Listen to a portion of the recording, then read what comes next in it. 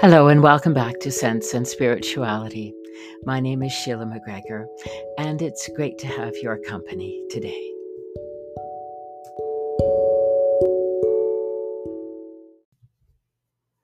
A week ago, three of us from our new HEAT committee at Siloam, which stands for Healing and Wellness, Adult Education, and Affirm team, three of us attended the International Conference on Aging and Spirituality at Conrad Grebel University College at the University of Waterloo.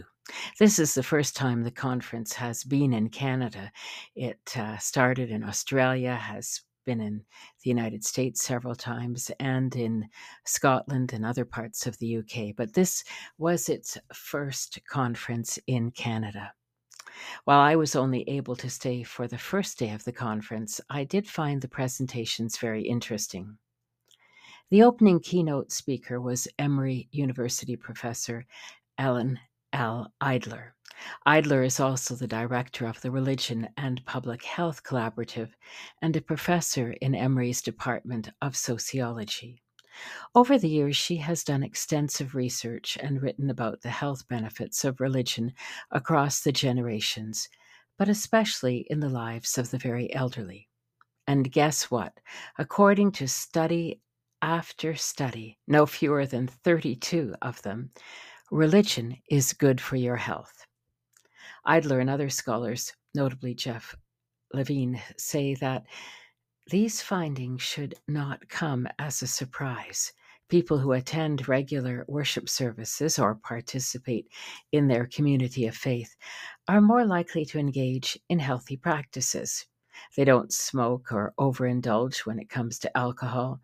They wear their seatbelts and are less likely to have multiple sexual partners.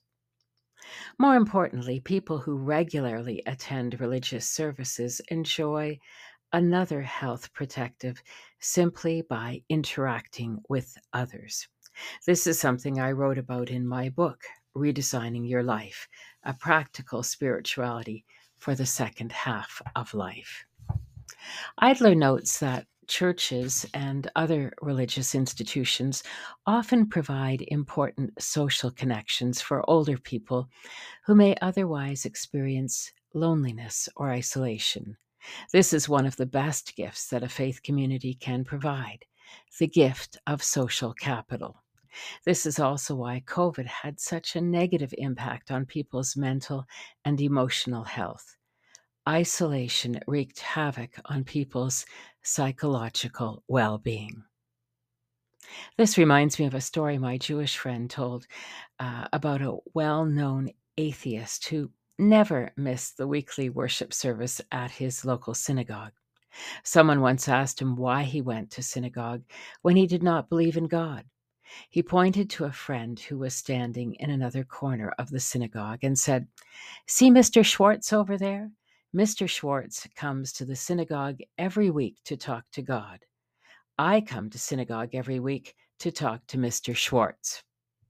Well, little did this man realize that by joining with others in the faith community, he was actually increasing his chances of better mental and emotional health.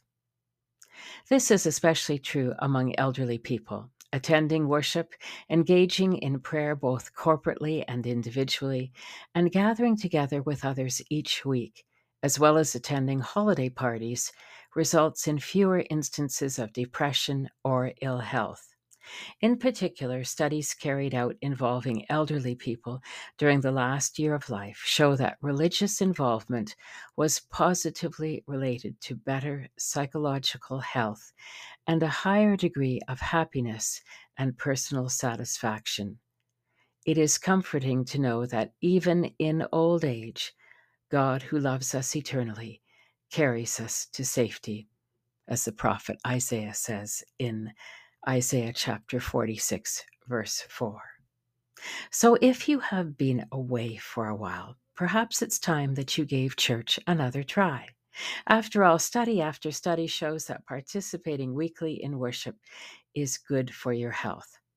Plus, it's easier than sweating it out at the gym and better than downing a fistful of vitamins every day. We'd love to see you.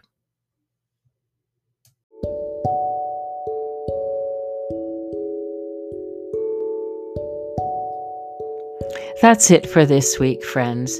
I look forward to sharing more with you next Friday. Until then, stay well. God bless. Bye for now.